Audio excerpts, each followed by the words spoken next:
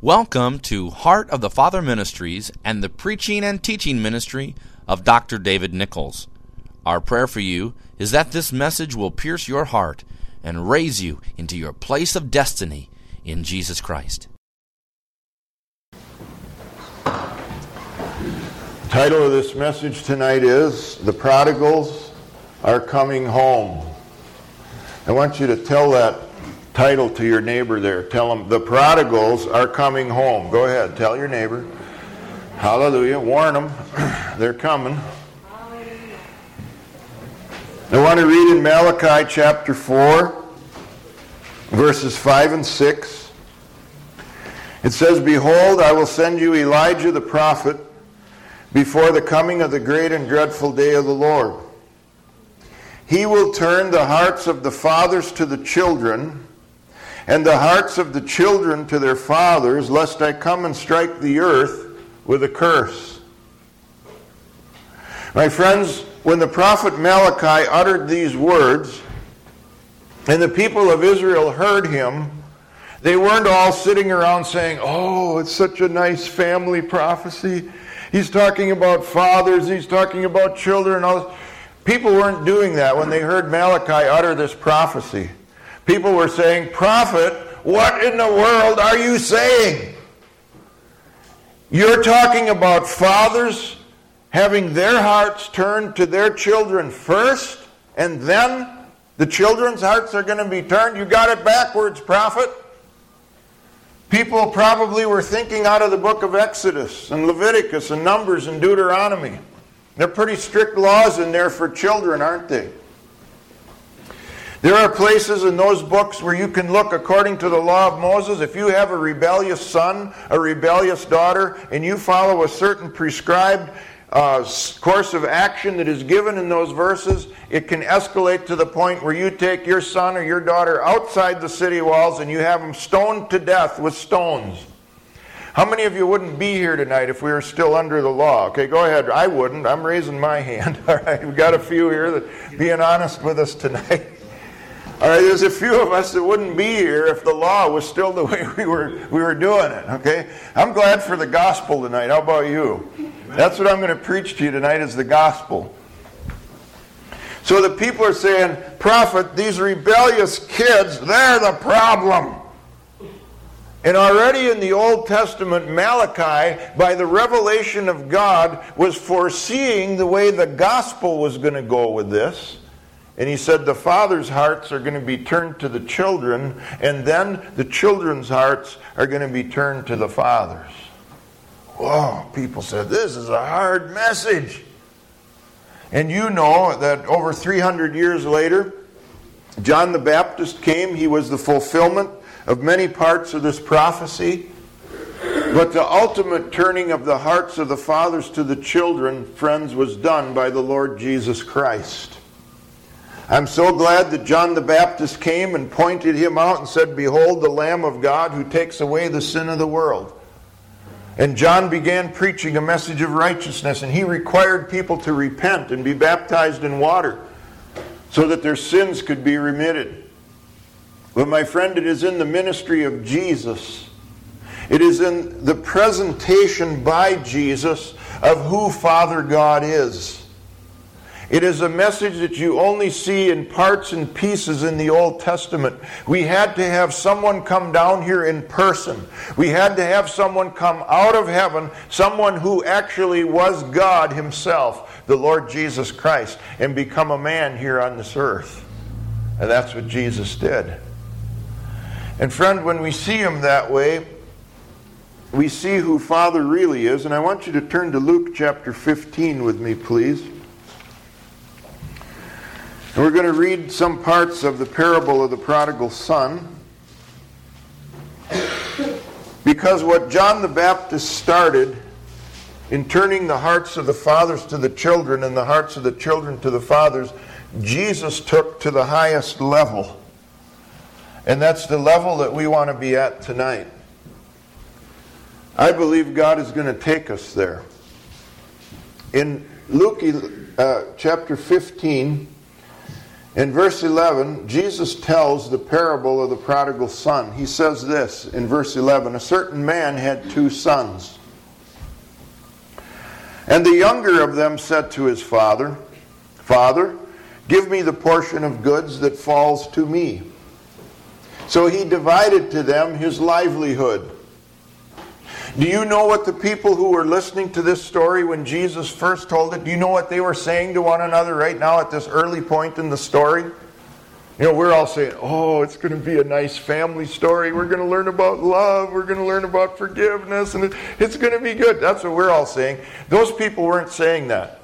They were saying, this story is weird, Jesus. When you have a father that has 2 sons, we don't know what happened to the mother. The story doesn't tell us. She probably died. And the father is a widower with his 2 sons living on the place. And the younger one comes and says, give me half of the goods. That's not the way the Old Testament works it. I mean, that's greedy. The older son is supposed to get a double portion, which means he gets 2/3 of the stuff, and the younger son gets 1/3 if there's 2 of them. But the younger son comes, and the father gives him half of the stuff that people are going, Jesus, this story is weird. And so Jesus goes on. He's got their attention, you can bet. He says, not many days after, the younger son gathered all together, journeyed to a far country, and there he wasted his possessions with prodigal living. And the crowd is saying, I knew it, that younger son. He just wanted that big wad of money from his dad so he could go out and party. Verse 14. But when he had spent all, there arose a severe famine in that land, and he began to be in want. Then he went and joined himself to a citizen of that country, and he sent him into his fields to feed swine. Now, when the crowd heard that in this story, they had one word that they were saying. You know what it was? Gyros. Let's all do a big gyros here. Now, come on, let's get some audience participation. You ready for a big one all together? Gyros. That was pretty good, but let's do a real one here. You guys ready? Here we go. Gyros! There you go. Now you're being good Jews sitting listening to Jesus talk about pigs. Okay, remember from the law of Moses, pigs are not where you want to be. So, this boy winds up feeding the pigs. Not only is he feeding them, verse 16 says, he would gladly have filled his stomach with the pods that the swine ate, and no one gave him anything. These Jews that are listening to Jesus are going, and they weren't shaken under the power of God. They were just being grossed out in this story. But look at verse 17. But when he came to himself, he said, how many of my father's hired servants have bread enough and to spare, and I perish with hunger? I will arise and go to my father and will say to him, Father, I have sinned against heaven and before you, and I am no longer worthy to be called your son. Make me like one of your hired servants. Now I've got to tell you something about this parable of the prodigal son. Jesus has already assumed the reality of Malachi 4, verses 5 and 6, that was ministered by the life of John the Baptist in his preaching ministry, and Jesus had already ministered much on it himself. This father's heart had been turned to his sons, both of them, not just one. And that's all assumed in this story. That happened first. And now look what happens. This son's heart, as he's out in the pig pen, his heart strangely gets turned to his father. That's just what Malachi prophesied almost 400 years earlier than this. Isn't that amazing? Now Jesus is telling this story. Jesus is really fleshing it out in a way that we can understand it with details. The son says, I will arise and go to my father and say to him, Father, I have sinned against heaven and before you. I am no longer worthy to be called your son. Make me like one of your hired servants. Man, that sounds like true repentance to me.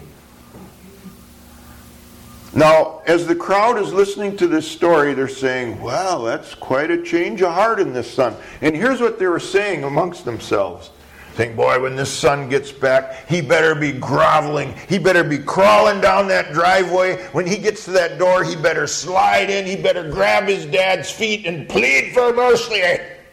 That's what the crowd was saying. They were very familiar with the law of Moses. This boy could be stoned. That's what the law of Moses prescribed. But what does verse 20 say? And he arose and came to his father. But when he was still a great way off, his father saw him and had compassion and ran and fell on his neck and kissed him. Instead of the son coming crawling, groveling, the father's running to him. The crowd is saying, okay, this is too strange. Jesus, what are you telling here? Jesus, I'm just telling you right out of the relationship I have with my father and how that all works, how it's supposed to work with you guys in broken relationships down here on this earth. And people are like, whoa, this is amazing. The father would run to this son who's spent half of his stuff. He's taken half of the farm and he's just blowing it. And father's running to him. That's way out there. The son said to him, verse 21, Father, I have sinned against heaven and in your sight, and am no longer worthy to be called your son. But the father said to his servants, now how many of us fathers, when the son says that, how many of us want to say, there's still a voice in the back of my mind saying, yeah, son, I know. You were a bad boy. And I say some more of that to me. I want to hear some more of that. Fathers, come on, be honest with me here tonight. There's some of that in all of us. But you know what? The father in the story didn't do any of that.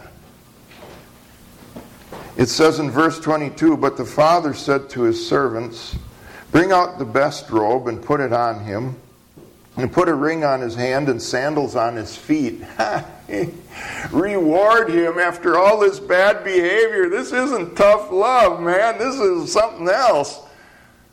He's squandered all these goods. Now he's getting the royal treatment coming home. And I believe in some of those people that day there was ringing that prophetic background of what Malachi had spoken. The hearts of the fathers are going to be turned to the children, and then the hearts of the children are going to be turned to the fathers. The father doesn't stop with just putting on the robe and the ring on his hand, sandals on his feet. In verse 23 he says, bring the fatted calf here and kill it, and let us eat and be merry. Why?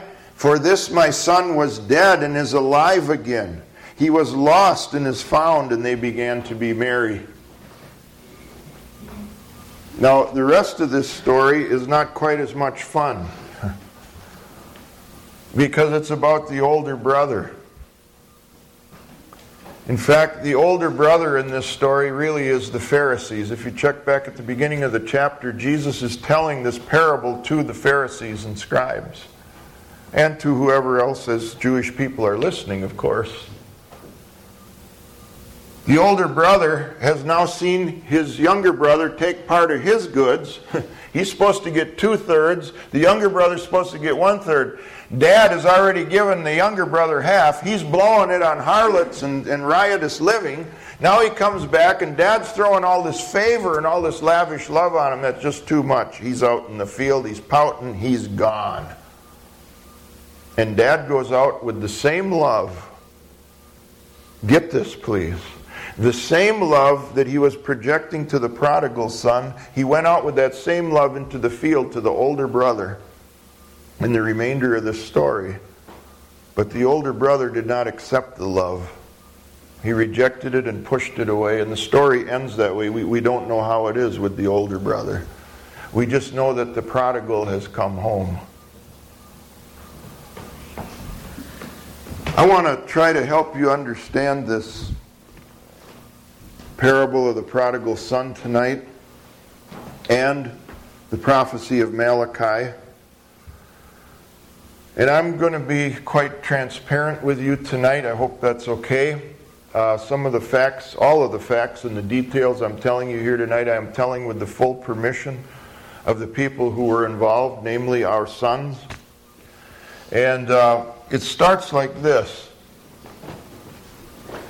After being Pharisees ourselves, my wife and I, God rescued us from that. We told you about that a few nights ago here.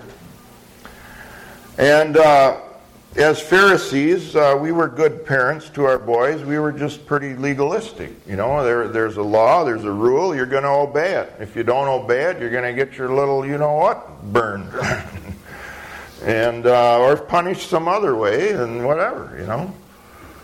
And I still believe in disciplining children, but friends, something has changed in my heart.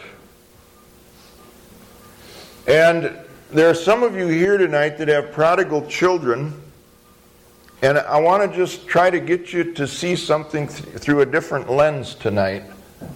The lens of these verses that we've read in the Scripture. Because you're waiting for the prodigal to change. And I'm telling you tonight, God wants you to change first. You say, preacher, you can't say that. That prodigal is out there getting drunk. That prodigal is taking drugs.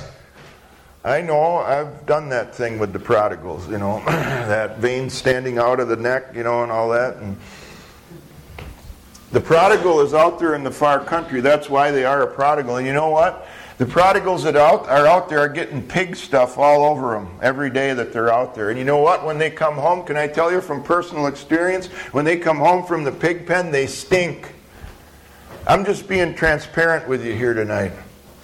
But friend, I'm telling you that if a change is made in your heart for unconditional love, unconditional mercy, where you begin to say to the Lord, that chorus we sang that one on purpose, by the way. It was a setup tonight. Sorry to have to tell you that. Change my heart, O Lord. The hearts of the fathers and the hearts of the mothers being changed first. Then the prodigal's hearts being changed. That's how it worked with us. And the more I began to study this in the Bible, the more I began to see all that was really happening is the Holy Spirit was just conducting us along a pattern that we didn't even know before. It's all there in the Word. I just started reading these passages. I'm going, oh man, look at this. It's incredible. We founded this ministry in the year 2000. God was strongly impressing on us to call it Heart of the Father Ministries. As Sherry and I talked about this, we're like, how can we found a ministry called Heart of the Father Ministries when of our 4 sons, 3 are prodigals? Okay, we're not talking minor league prodigals here, okay? We're talking major league. We're talking drugs, jail, alcohol, parties, promiscuous sex, live-in situations. We're talking the whole shot that's out there in the pig pen, okay? How can we found a ministry called Heart of the Father Ministries? We cried out to God, and this is what He said. He said, if you will learn how to love them unconditionally, and if you will take this truth to the nation and to the world, I will bring them in. We said, Father, you really mean that? And we really prayed on it, and it really seemed like He was. And we said, all right, we'll do it. And by faith, with 3 out of 4 sons out there in the far country, we started Heart of the Father Ministries. That wasn't easy. Because I really believe in integrity at every level of what you do. And I don't believe that was a lack of integrity, but it certainly was a step of faith for us. And what happened shortly after all of that got resolved is our youngest son, Dan, went to a youth camp in Alexandria, Minnesota. It was an especially powerful youth camp. At the end of those services, those kids were going to the altar. They were entering intercessory prayer. I mean, sometimes for hours. They were groaning and travailing for their schools, for their families, and just God was just moving powerfully in that place. On one of those times, at the end of the prayer, our son Dan, our youngest son, who was never really strayed away from the Lord, he stood up, and some of his friends heard him prophesy this statement over our family. He said, I've just had a vision. I've seen myself with my brothers standing in the house of God praising Him. He said, it's going to happen. We're going to stand in the house of God. We're going to have our hands raised, praising God together. And then he said, they're going to come in from the youngest to the oldest. Now, we would have never known he prophesied that, except one of his buddies told us. You know, you parents will understand that. A few days later, we found out about it. And Dan did tell us about it later. And we're like, whoa, God has spoken. I mean, we're like, wow, this is cool.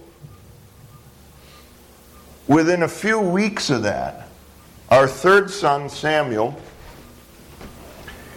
who had been to jail, who was on drugs, he was on alcohol, he was hooked on both of those, just all kinds of connections with that. He actually was selling drugs. We didn't even know how much his life was in danger at that point. A whole 4-year process with him was coming to a culmination in the year 2000. And when Daniel prophesied that, he loosed something in the spirit realm.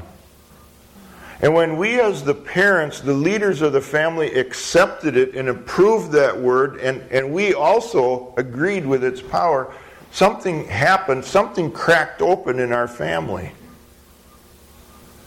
And within a couple of weeks, I'll just give you the short version of this story with Sam.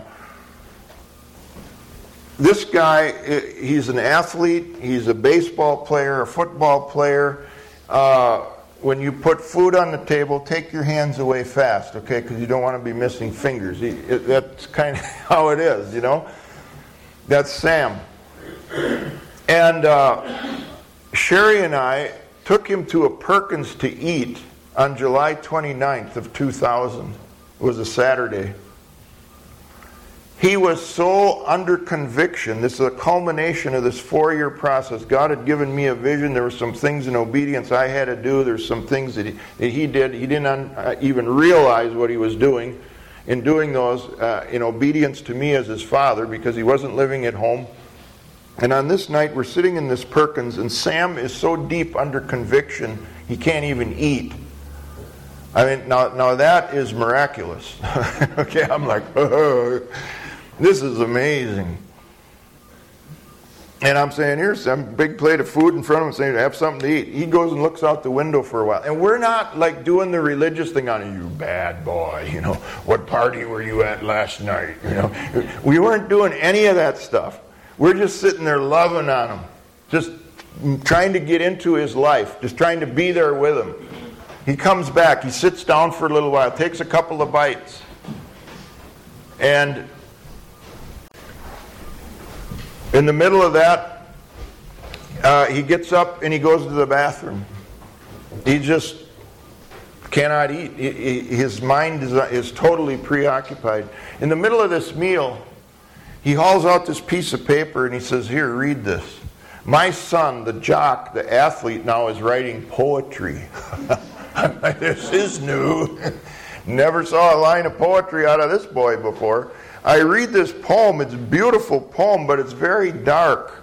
The whole cast of the poem is very dark. It's talking about how dark it is inside of him and where he lives and all this and fear and dread and all this stuff he's got. And I'm like, whoa. But it's an expression of where he was right then at that moment. And then at the end of our time in that restaurant, Sam looked at me and he said, Dad, where are you preaching tomorrow? Now, I had gone to him many times, Pastor Mark, if you wouldn't mind. I'd gone to my son Sam many times, and I had said, son, your famous father preacher is going to be preaching at XYZ Assembly of God. Sure would be nice if you would be there. And he always said, I don't think so. It's kind of how it was. This time he asked. My heart was changing first. I was his dad. Now he asked. And I said, well, it's going to be at Praise Christian Center out in Crystal. And he said, I'll be there. And so we told him how to get there. And lo and behold, that morning he showed up and sat with Sherry in the congregation. I mean, my eyes were big. I mean, I'm up on the platform. Sam's here. I didn't do anything different because Sam was there. I preached the message God gave me, and dozens of people came up to that altar that day when I gave the altar call, but my eyes were on one. Sam, who just started walking down that altar, and he was weeping and he was crying, and he knelt at that altar and he repented of his sins.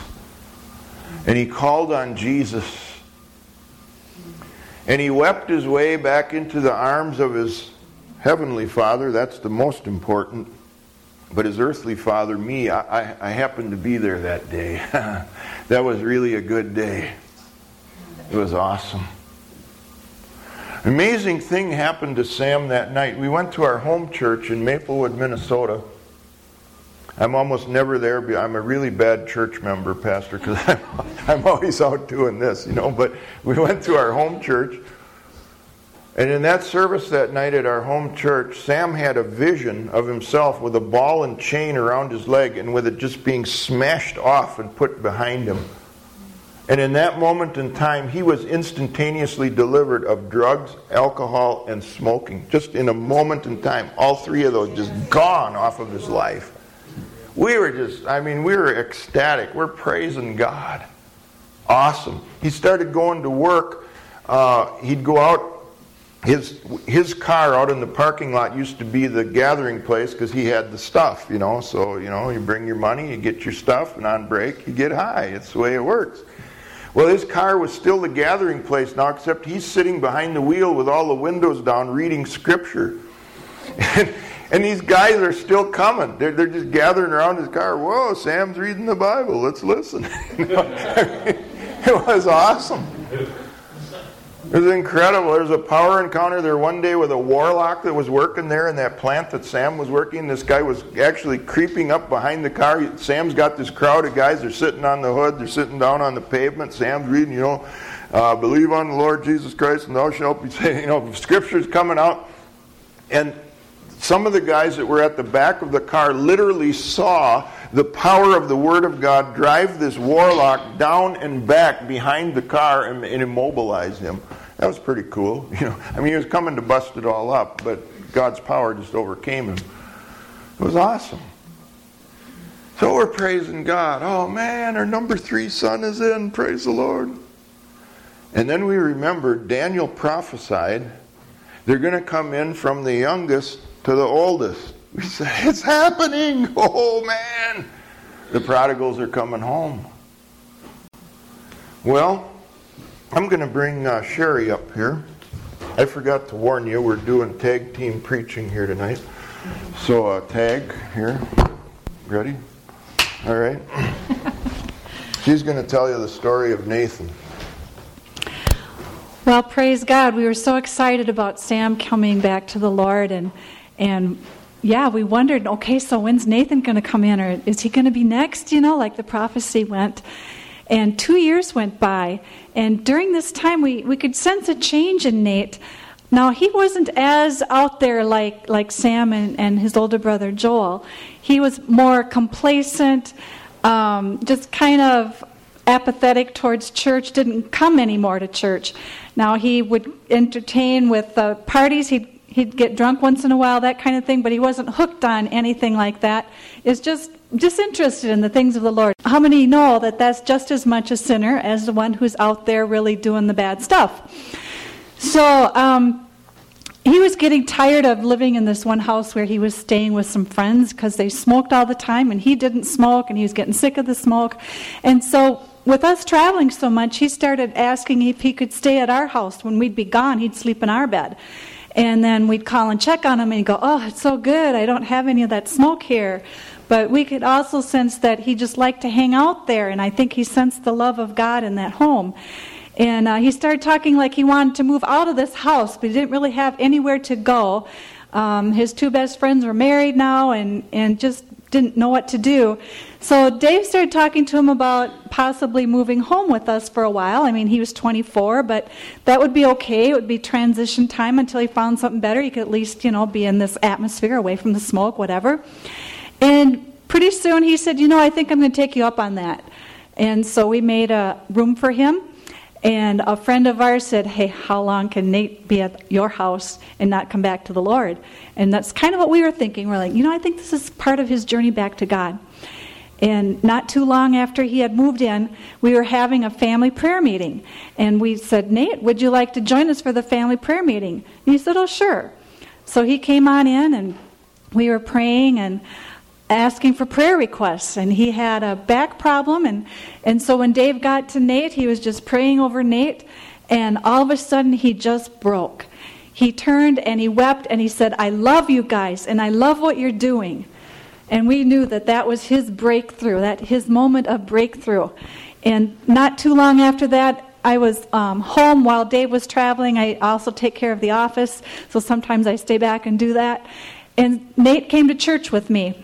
And I just remember how he responded to the altar call. I forget what it was about. I think it was baptism of the Holy Spirit. But I just, asked him if he wanted to go forward, and he did. And that was kind of like his public confession, I would say. And when Pastor Mike, our home pastor, prayed over him, he just wept and wept and wept. And he came back and he said, Mom, I just can't stop weeping. Like he didn't know what God was all doing in his heart, but I knew he was changing. That fall is when I went to India the first time in 2002. And Nathan came to my office desk and he said, Mom, I just feel God has laid it on my heart to give this amount of money towards your trip. Now to me, that meant something very special, because Nate's always been very conscious of where his money goes and everything, and I just said, thank you, Jesus. Well, all of this time we're going, what about Joel? Joel's the big fish. Joel's our oldest son, and I told you the other night that he's like my sandpaper child. If I said yes, he said no. If I said no, he said yes. I mean, just couldn't agree on anything, it seemed like. It didn't happen for a long time, as you just heard Dave say. First it was Sam in the year 2000, then it was Nate in 2002. And so we're still waiting for Joel. How long can it take, Lord? And I started to see how he was changing his attitude towards me. I'd give him a hug and he'd just melt in my arms, for example. Whereas before it was like just friction, friction, friction. And so I knew that God was changing his heart. There'd be times when I'd be on the phone and he wouldn't hang up until he'd say, I love you, Mom. And then there'd be times when he'd happen to be at the house when we wanted everybody to pray for us before we left on a journey to minister. And one of those times he was there, and he was the one that led out in prayer first. Just beautiful prayer. And afterwards, Dave and I are just like, okay. It's almost like he's never left the Lord because of how he prayed, and yet we knew he hadn't totally changed yet because of his lifestyle and things like that. So we just had to hang on to that promise that he was going to come back. He was having a fear when he'd get in his car. He gets in his car to go to work, and he can't go down the highway because he has this fear of death coming at him. And so it was just like, oh, this is so strange. Well, one of those days when he was just really sick and miserable, he called up and talked to Dave, and he said, Dad, I'm going to die. I just feel like I'm going to die. And Dave said, no, you're not going to die. We'll come out to your house and we'll pray for you tonight. So we went out to his house. They're about 50 miles from where we live, he and Nate, and had a good dinner together and things like that. And pretty soon his brother Nate had to get to bed because he gets up really early, and so just three of us sitting there. And God had been dealing with Dave for a long time to keep a list of things that that God would bring to his mind where he needed to ask his son forgiveness. And he had done this with our other boys, but with Joel had not been ready. He had tried it one time, and Joel just said, I just can't go there right now. And so Dave just kept praying on this list, when do you want us to do this? And he felt like this might be the night. And so he asked Joel, when the three of us were sitting there, he said, I have this list with me, and would you be good with my asking you forgiveness of some things that have happened between Joel and Dave? And he sat there for quite a while and didn't want to answer at first. But finally he said, okay. And so they went through some things. Just things, sometimes it was hard for Joel because it was babyhood and toddlerhood where he didn't even remember the things. And then other things he could remember. And so he took it very seriously. And I thought, oh, wow, this is really good, Lord. I'm sitting there praying. And he gets to the end of the list. And then as he promised Joel that he would pray for him, he prayed over him that God would heal him. And when he got done praying, he asked me to pray, so I came over and prayed Father's love into him. And when I got done praying, he said, well, Joel, would you like to pray? Because we've heard him pray. And I don't know, I thought he might pray for some person that was important in his life. And out comes his prayer. Father, please forgive me for my sins. Please cleanse my heart. Please cleanse my heart. And I'm just like, did you hear that? Is that what he said? Is that what he really said? It was just such a shock. I mean, neither one of us expected it. I guess we kind of did because we felt like this was going to be a turning point for him, but voluntarily without us saying, well, Joel, wouldn't you like to invite Christ back into your life? It wasn't anything like that. You could tell that he had already been thinking about this, and God had already been dealing with him to confess his sins and to get cleaned up. And so we went away rejoicing. And I'll let Dave finish the rest of the story. I know all of you here that have more than one child understand that your children are individuals. And I really just want to minister along this line of prodigals. If you don't have a prodigal child, you certainly have a prodigal relative, a prodigal friend, a person that needs you to change first, so that the love and the power of God can flow through you into them. And that's, of course, what God was doing in my heart. Joel prayed to receive the Lord into his life. This was last November 10th. And we expected the same thing that happened with Sam to happen with him. Because he was hooked on alcohol, he was hooked on cigarettes, some real life-controlling problems. It didn't happen that way with Joel. With Joel, we entered into a battle and into a war that we're still fighting right now, some of the final skirmishes as we're coming into complete victory almost a year later. And I want to just tell you about a couple of those tonight. I think it'll help you understand some things. You think you know why your prodigal is the way they are. And you probably don't. And I want to tell you why I say that tonight. Joel prayed, as Sherry described here, on November 10th. I left and went to India and had an incredible time over there. I came back. It was almost like Joel was where I left him. It was almost like he was on hold. And a tremendous change had come to his life. But on December 19th last year, he was staying at our house for a few days. And at 4 p.m. on that day, he came walking up to me in my house. And he said, Dad, the left side of my face is going numb and my right arm is going numb. Do something about it. Now, he had just been through a complete medical, physical checkup, and there was absolutely nothing wrong with him. I grabbed him in my arms, and he grabbed me, and I just began pouring Father's love into him. For 25 minutes, I just held him standing there in the kitchen. And at the end of that 25 minutes, my son went delirious in my arms.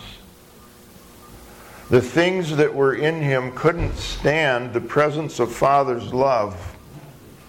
Let's just speak plainly here tonight, okay? The demon spirits that were inside of him couldn't stand it, and he went delirious. He couldn't speak a whole coherent sentence.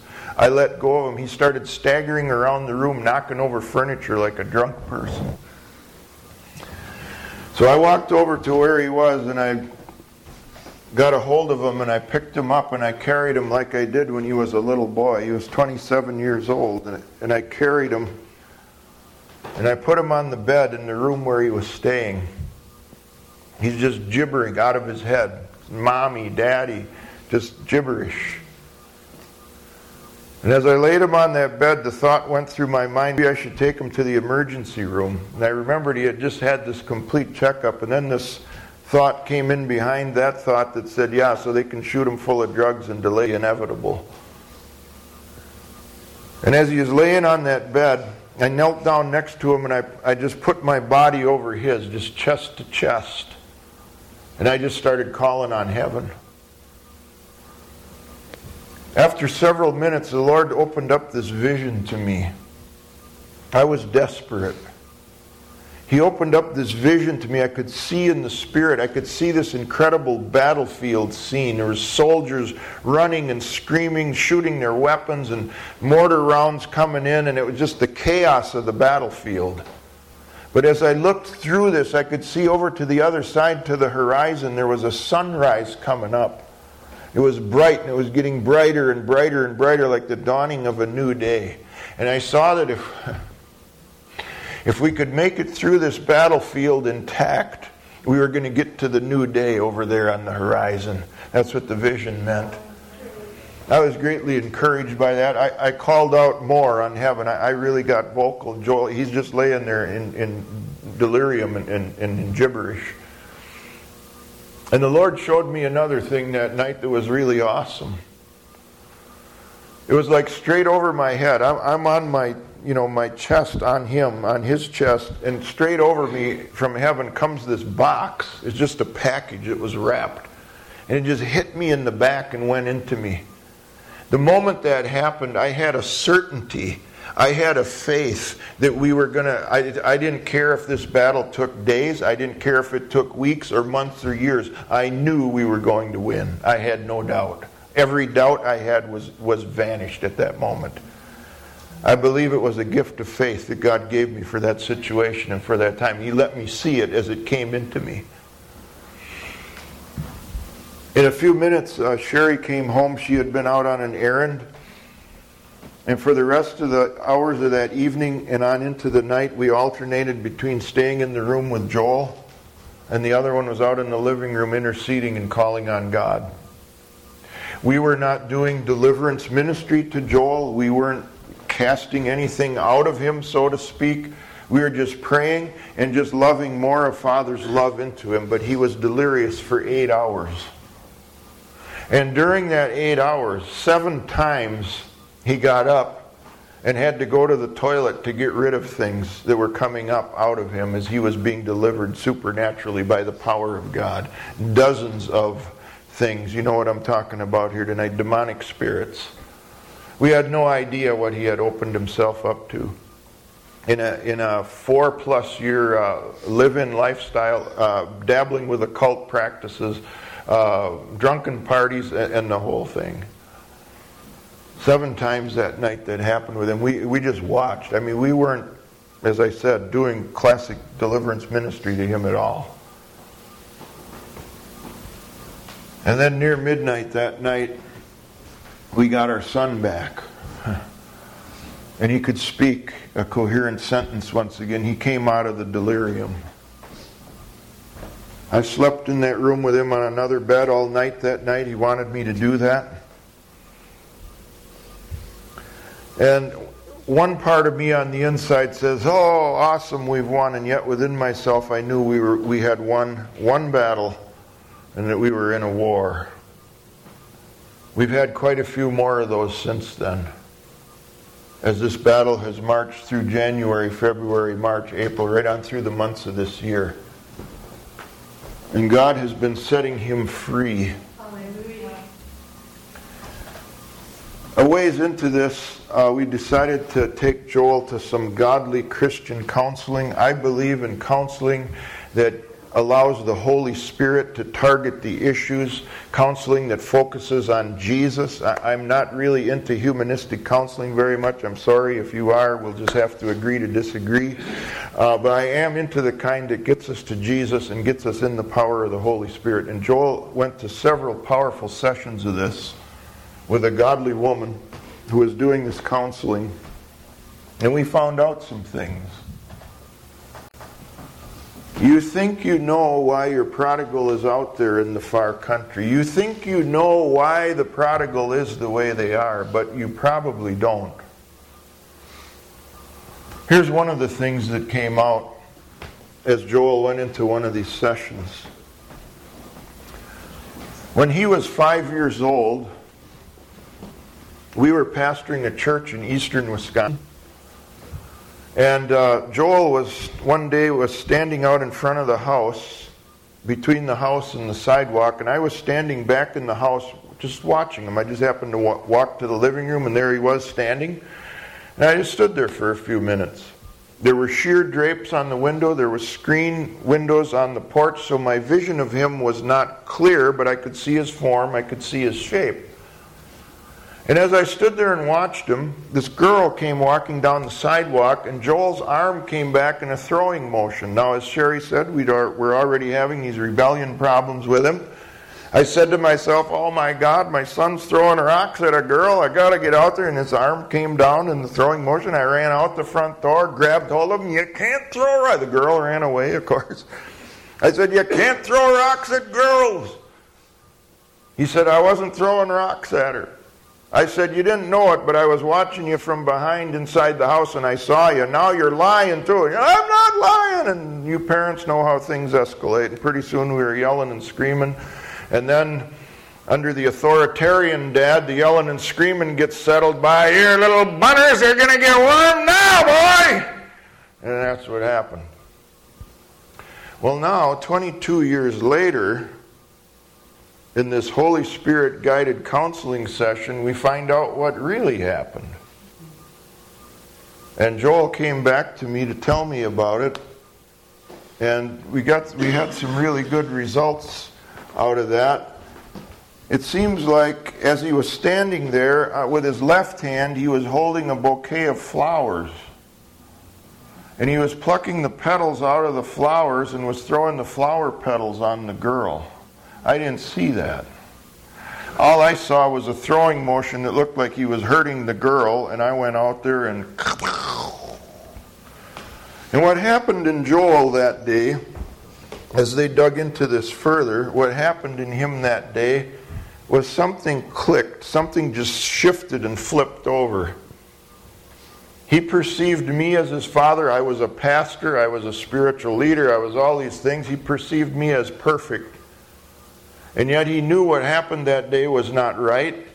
And inside him a switch was flipped that said, I can't do it right, so I'm just going to do whatever I want to do anyway, because I'm going to get my buns burned anyway, so it doesn't matter, so here I go. And as we thought back over it, that's the time when his rebellion really took off. I had to ask him to forgive me for that. And you know what? He forgave me. Hallelujah. There's a bunch of these I could tell you. I'm just going to tell you a few of these tonight. You think you know why your prodigal is the way they are, but you probably don't. So if you're going to make an error on the side of mercy. We're in the gospel now. We're not in the law anymore. The law was for the Old Testament. The law was fulfilled in Jesus. Matthew chapter 5, please. And now we're living in the gospel, the age of grace, the age of mercy. There's a teaching that has been brought forth in the Christian realm in our nation. It's been out for some time now. It's called tough love. And I think I understand what the people that are teaching it are trying to accomplish, and I certainly believe in discipline. I certainly believe in boundaries, but I'm afraid that what has happened in evangelical Christianity in the last 20 years is we've used tough love as an excuse for conditional love. Many of us, I certainly did. I read that book and I said, aha, that's what my boy needs. He needs tough love. Well, I want to tell you what tough love did with my oldest son. Actually, all three of those, it just pushed them farther and farther and farther away. You see, what your children need, friend, what any prodigal needs is expressed love. That's the kind of love they need. We've had enough of people telling us they love us. I love you. Thank you very much. I love you too. It's nice, you're nice, I'm nice. Oh, we're very loving. We're telling it with words. There's a whole bunch of hurting children and hurting teenagers and hurting young adults that are waiting for those words to be backed up with action. And I want to delve into this a little deeper here tonight, because the story of our oldest son it just brings to me so many principles out of this parable of the prodigal son. Another thing that came out in the counseling there, as this lady took him through these things, was we could never understand why he was so out of control. As Sherry said, his motto was, when he got his driver's license, his motto was this: you got to get sideways.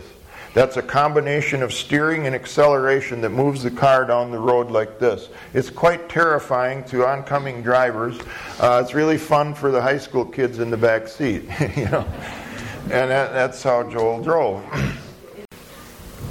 But everything he did with any kind of engine, any kind of dirt bike, snowmobile, anything, it's constant wide open. You got to be flying through the air. You got to be throwing dirt. Your life has got to be on the line, like to the point of out of control. We could never understand that. And then this part of his life was unearthed that Sherry and I had no clue of. When he was 9 years old, we were attending family camp at Spencer Lake, Wisconsin, there where we were pastoring.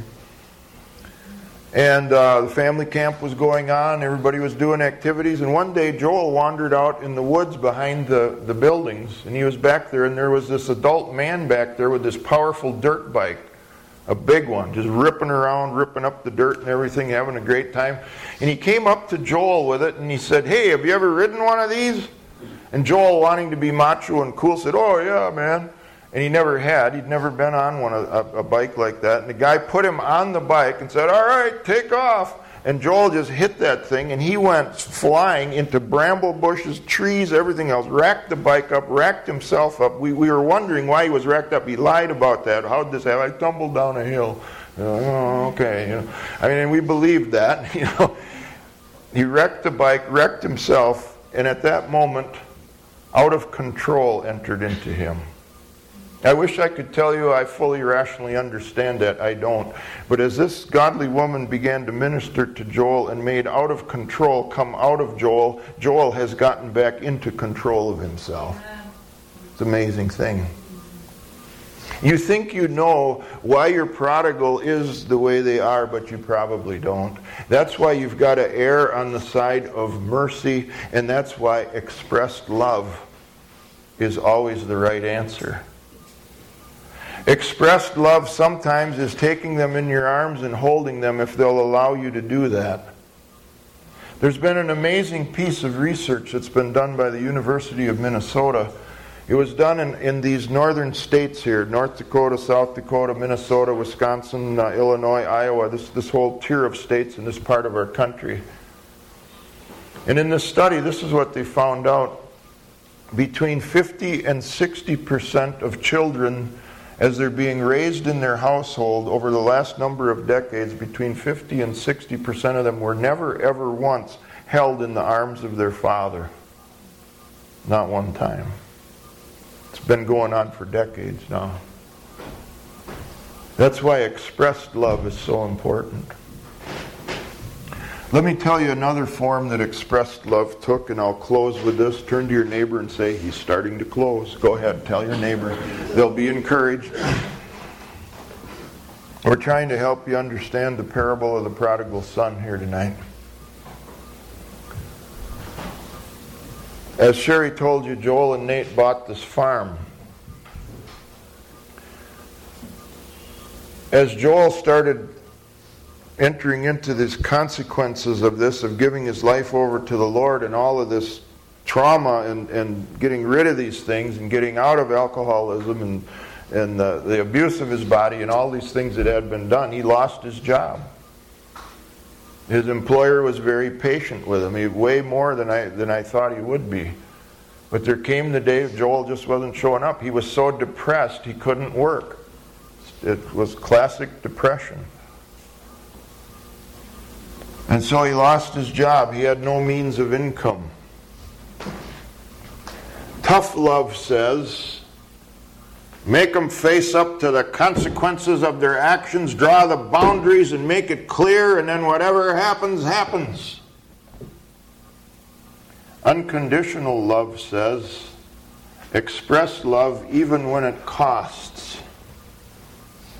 And some of you men here tonight are saying, "Oh no, he's going to start talking about money." With kids, yep, I'm going to right now, guys.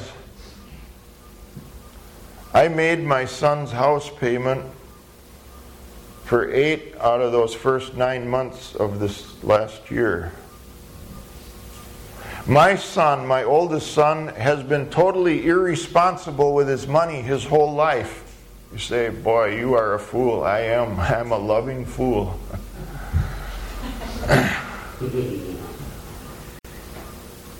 Not only that, my son drives an SUV that's way better than mine. I've got a 91 Ram Charger that I go, out on lakes and stuff with. It's a great old beater. He's got a way better one than mine. He's got payments I don't. I made his truck payment for 8 out of those 9 months this last year too. I say, boy, that's pretty foolish. Yep, it's foolish love. It's expressed love. And you know what we found out somewhere along about last, I think it was August, maybe into September? We found out in this financially irresponsible son of ours, as we just kept pouring out love and mercy, kept loving on him in tangible ways. Yes, we told him we loved him, but then we took actions with it. Seemed foolish to everything I'd ever been taught, everything I'd read in books. We found out that there was a real love that was really starting to come back our way from him. And underneath all of that, we found a businessman in there. It was an amazing thing. Never knew it was there. And now he has established a business there on that farm they bought, and he's starting to earn money. He doesn't have a job per se. He gets cars that people don't want anymore, and he fixes them up and sells them for $800,000, $1,200, and he's making money. It's an amazing thing. We'd have never known that was there under the old regime of, you better toe the line, boy. Now, I'm not telling you here tonight that the answer to all your problems is to go out and throw thousands of dollars at your prodigal, okay? What I am telling you to do here tonight is find a way to express love from a changed heart. Get your heart changed. Get it really changed first. You can't fake this. You can't do the religious thing with this. I'm sorry, it just won't work. There's no way. But when you come to God and you really want to change and you really want to hear what Scripture says about this, the hearts of the fathers are turned to the children, and then the hearts of the children are turned to the fathers. He's faithful and He'll do it. And He'll do it with mothers too. He's really an amazing Father. Father God is. He'll do it with mothers. He'll do it with other relatives. He'll do it with prodigals of every kind.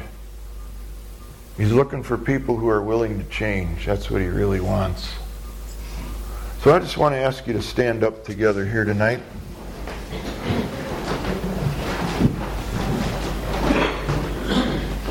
I'm telling you tonight that the prodigals are coming home.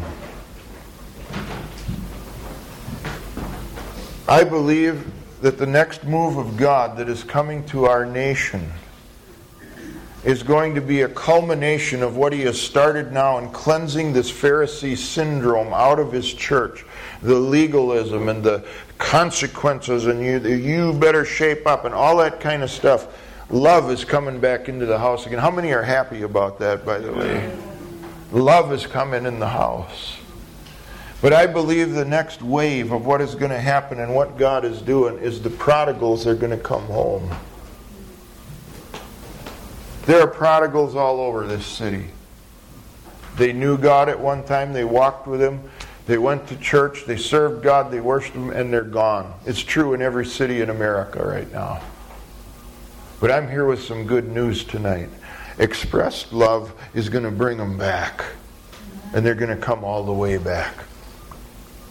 But I have to ask a question right now. As we just stand here in the presence of the living God. I want to ask first, if you've heard this tonight, and as you've heard what we've said here, and you've heard these scriptures and this explanation of it, you understand that you are a prodigal tonight.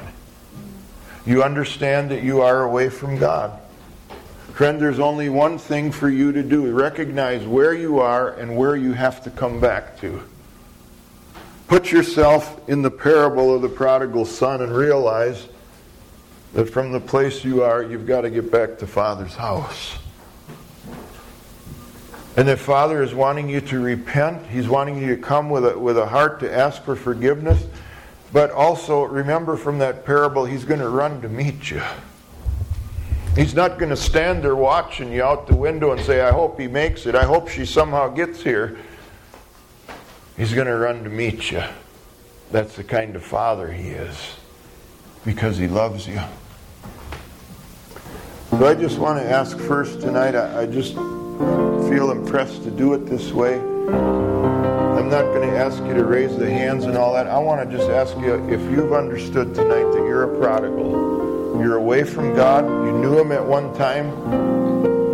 And you want to come all the way back into Father's house. I want you to just step out from where you are and come on down here to the front tonight and be included in a time of prayer that we're going to do here in just a moment. I just want to open up this altar for that right now. Anybody through this time, as these words have gone forth, you understand you're a prodigal son, you're a prodigal daughter. Whatever your age is, from 8 to 80, it doesn't matter. Whether your parents are still living or whether they're not, that doesn't matter.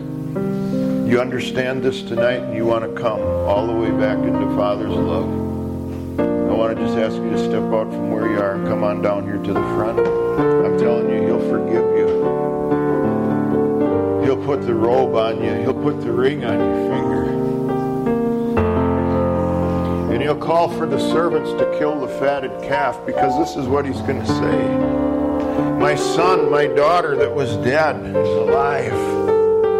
You see, you come to life when you do this, when you repent and you call on the name of the Lord and you say, Jesus, I accept the sacrifice that you made for my sins.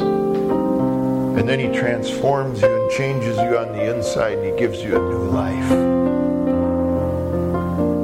Pastor, why don't you lead us in this song that you're playing here? We're just going to wait on you a moment here. If you need this tonight, I just want to invite you in love. I want to invite you in mercy to just come on down here to the front and stand down here. In just a little while, we're going to pray with you. We trust this message has been a blessing to your spiritual life. You can contact us with any correspondence or donations for the support of this ministry at Heart of the Father Ministries, P.O. Box 300, Rush City, Minnesota 55069, or visit us online at heartofthefather.net, where you can purchase all of our products or donate online as well. Kingdom blessings on you.